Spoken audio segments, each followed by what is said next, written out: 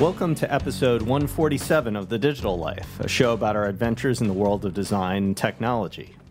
I'm your host, John Follett, and with me is founder and co-host, Dirk Niemeyer. Howdy, John. Dirk, today we're going to talk about kind of a crazy topic, maybe a little... Crazy? Yeah. So this week we're going to talk about how death, burial, and remembrance is changing as it intersects with technology. And I know the show is called The Digital Life, so today we're going to talk about the digital afterlife a little bit. I wanted to start out with laying the groundwork, kind of talking about some of the factors that are driving change and innovation, however you want to frame it up in the 21st century, starting with there's a lot more people on the planet, and a lot more people are living in cities. Those are two undeniable trends. Additionally, there are demographic shifts in different nations that make traditional burial rites no longer sustainable for various reasons.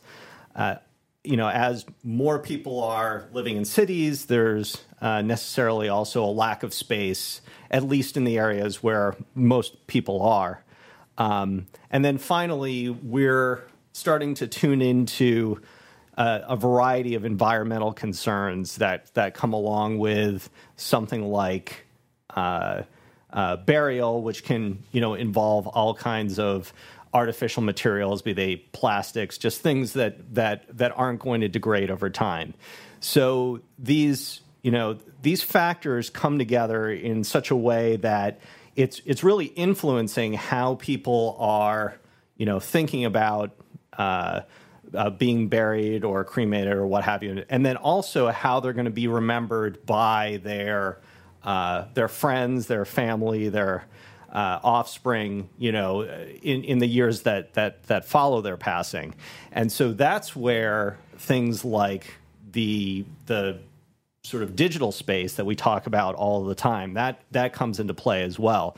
Because as you well know, there's lots of information about us that we update regularly in cyberspace, and certainly that's information that may exist long after we're gone.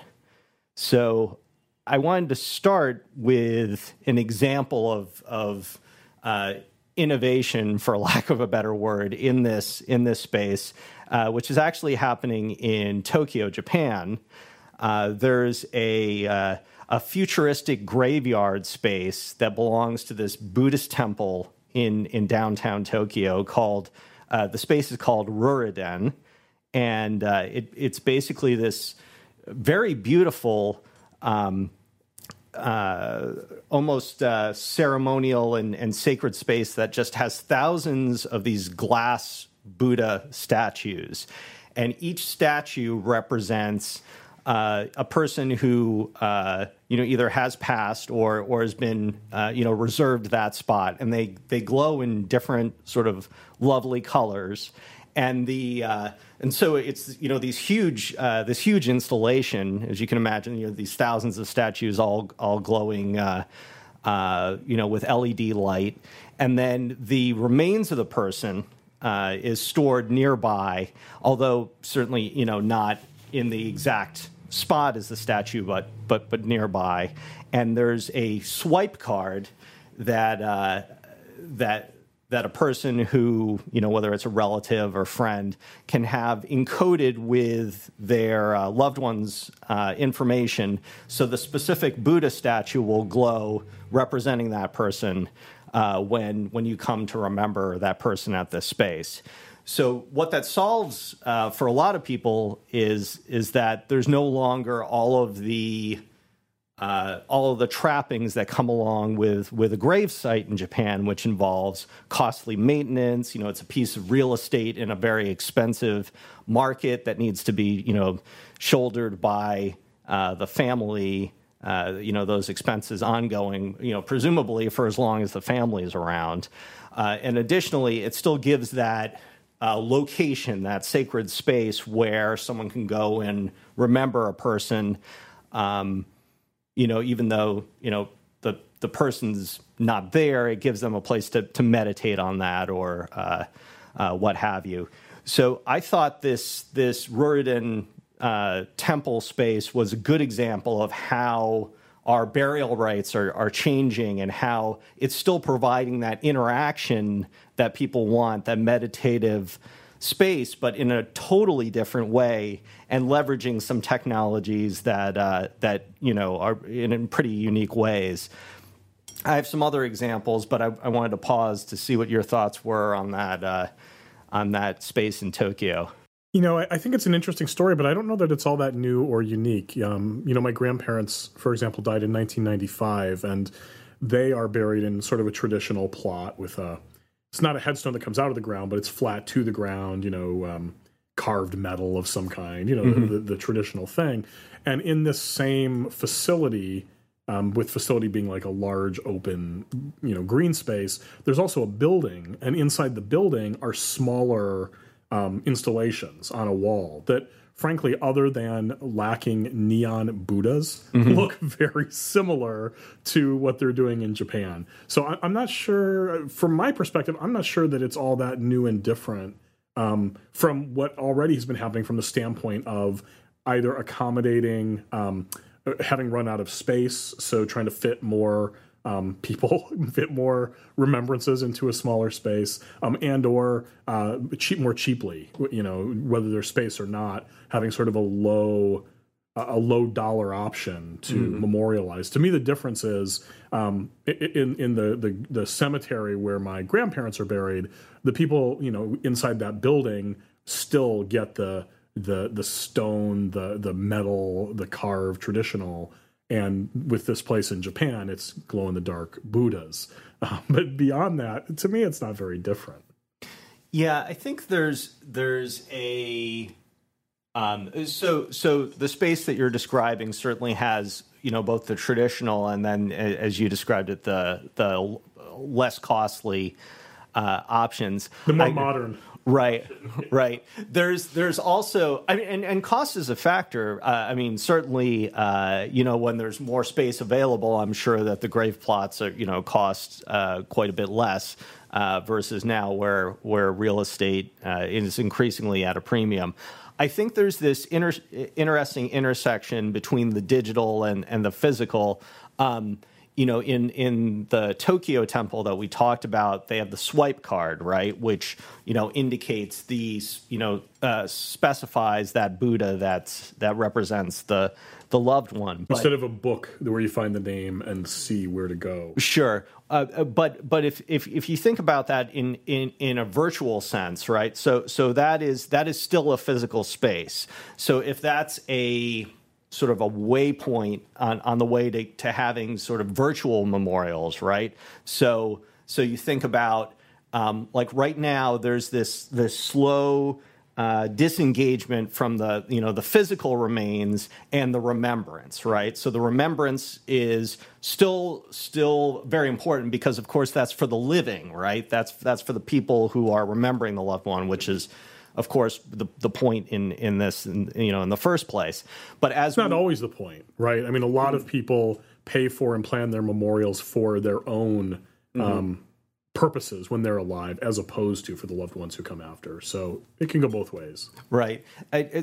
So I think what I'm reflecting on here is that as we decouple these two things, which are sort of the physical remains, which are stored in one place, and then sort of the virtual remembrance. I think there's an interesting thread there, mainly because we have all this digital information. So on the much more garish side of the coin, I've seen some examples of embedding say video right in the tombstone or whatever, so you could have like the person's face or whatever when you go to visit them, right? And so there's the Harry Potter, the hologram of the person or whatever it is in Harry Potter, the spirit, and that you can interact with that in a limited fashion.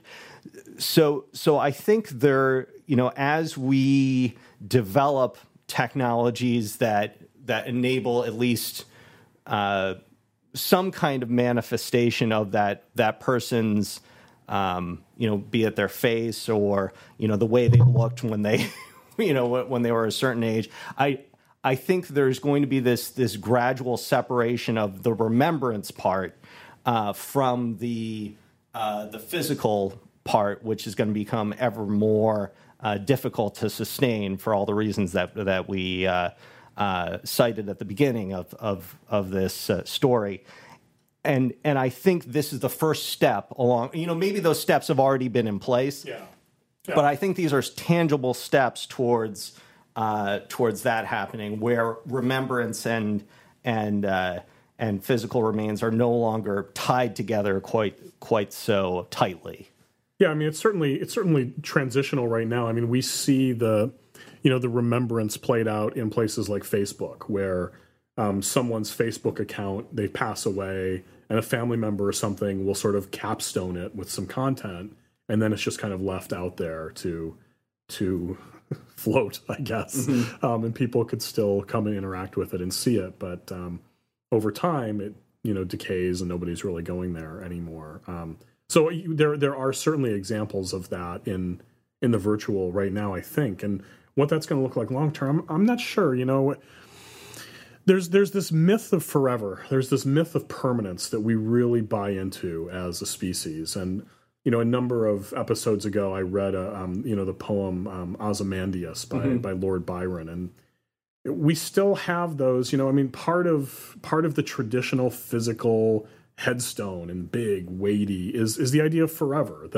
That stone's going to be there, and it's this thing that's going to keep me going there forever. But the reality is, since the beginning of recorded time, graveyards are built over and dug up, and once they reach a point where there aren't that many people, once it's full and there's not many people still alive who visit and care about who's there anymore, the people who are living, what remains of our species, of civilization long after, pulls it up and rolls forward. There's very, very few sort of permanent either physical representations or remembrances. It's really, for our species, only the very recently deceased and departed, or those who had such an outsized influence on their nation, their religion, whatever the correct affiliations may be. And, one of the things I'm optimistic about is that we'll become...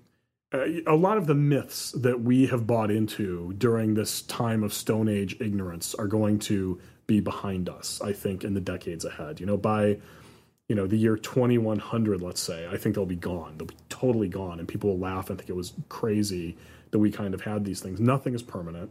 Nothing is forever. I can remember very clearly that, I used to, God, how can I don't want to die. How can I live forever? How can I not be forgotten as a teenager or young adult? I would say teenager. And, it struck me that at some point Julius Caesar, and I don't know why him, but at some point Julius Caesar will no longer be remembered. Through some confluence of circumstances, there will no longer be any representation connection back to this famous, iconic Roman emperor, perhaps the most famous of all. And so for me, that really... disabused me of the notion that I could ever achieve any kind of permanence, nor that should really be something that was very important to me. But I think that in general, we humans still have that notion. We still seek it. We still buy into it, and it's just a myth. It's just nonsense. And all of these examples are just more sort of failed attempts. What I will say is that the sort of most successful examples, if we're talking about remembrance and burial, for me, are the older ones, not the newer ones. And what I'm going to cite here is from my wife's family. She was born in sort of a small farming village in Germany. Way out in BFE. It's an hour away from Kaiserslautern, which is a decent-sized city, but nobody in the U.S. knows what the hell Kaiserslautern is. And that's the big city that this has as a reference point. So way out in the middle of nowhere, and her family they've lived there generation. They've had a family burial plot, as does everyone else in this village, for centuries, for hundreds of years. And I don't know the the physics of how it works, but you die and you're buried, you're put on top or next to or however it works, and it's not sprawling outward. You have this small contained space. Right. And you just, I'm thinking somehow you're just getting layered on top. I don't know. It's weird.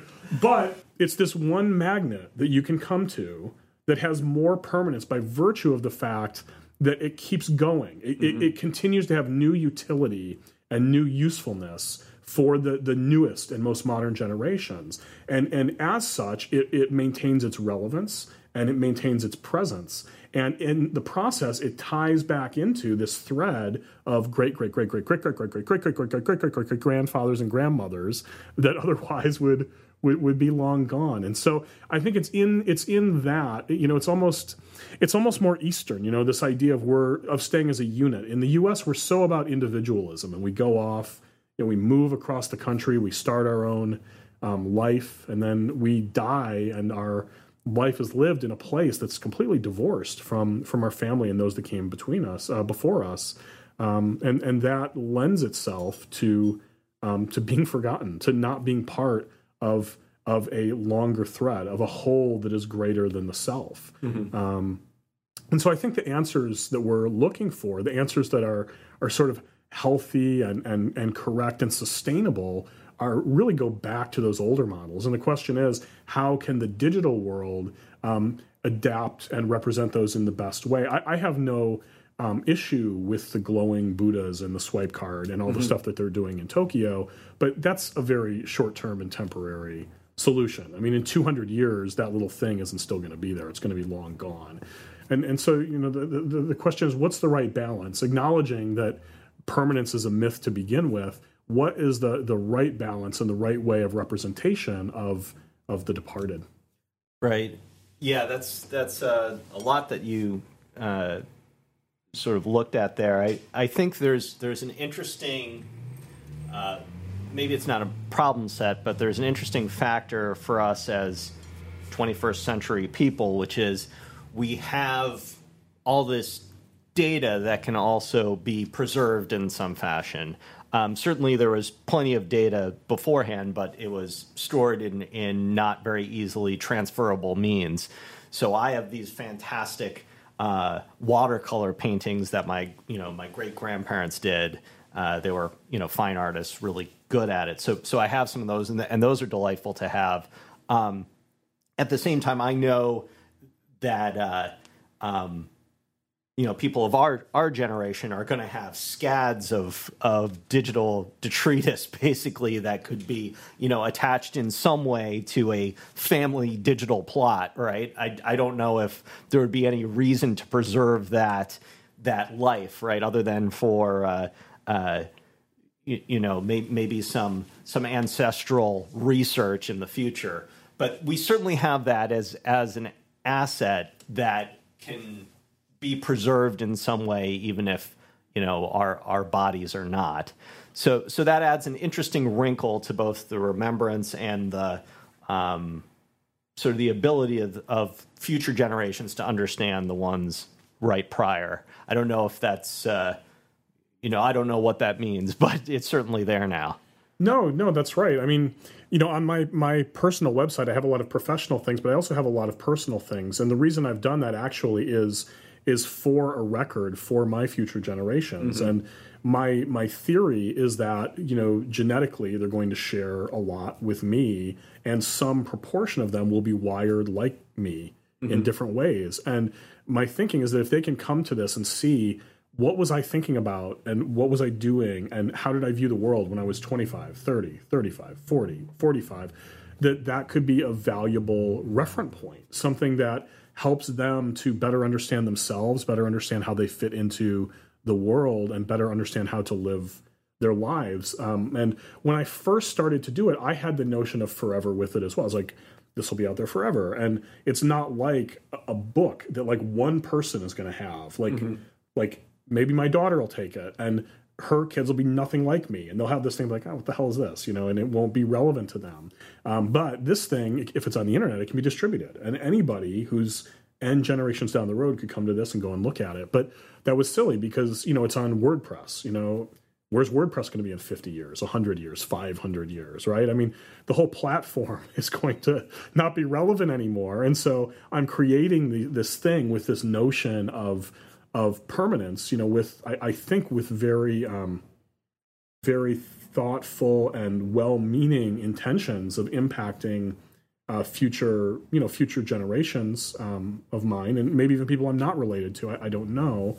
But it's just going to blow up, for some change in technology or infrastructure that is not predictable, and that's frustrating because for me it's less about being remembered per se, and it's more about looking at it as if I'm a machine. I've learned a great deal in my life, and I feel that I have the ability to communicate it in transferable ways, not the old person saying, oh, you gotta eat your vegetables way.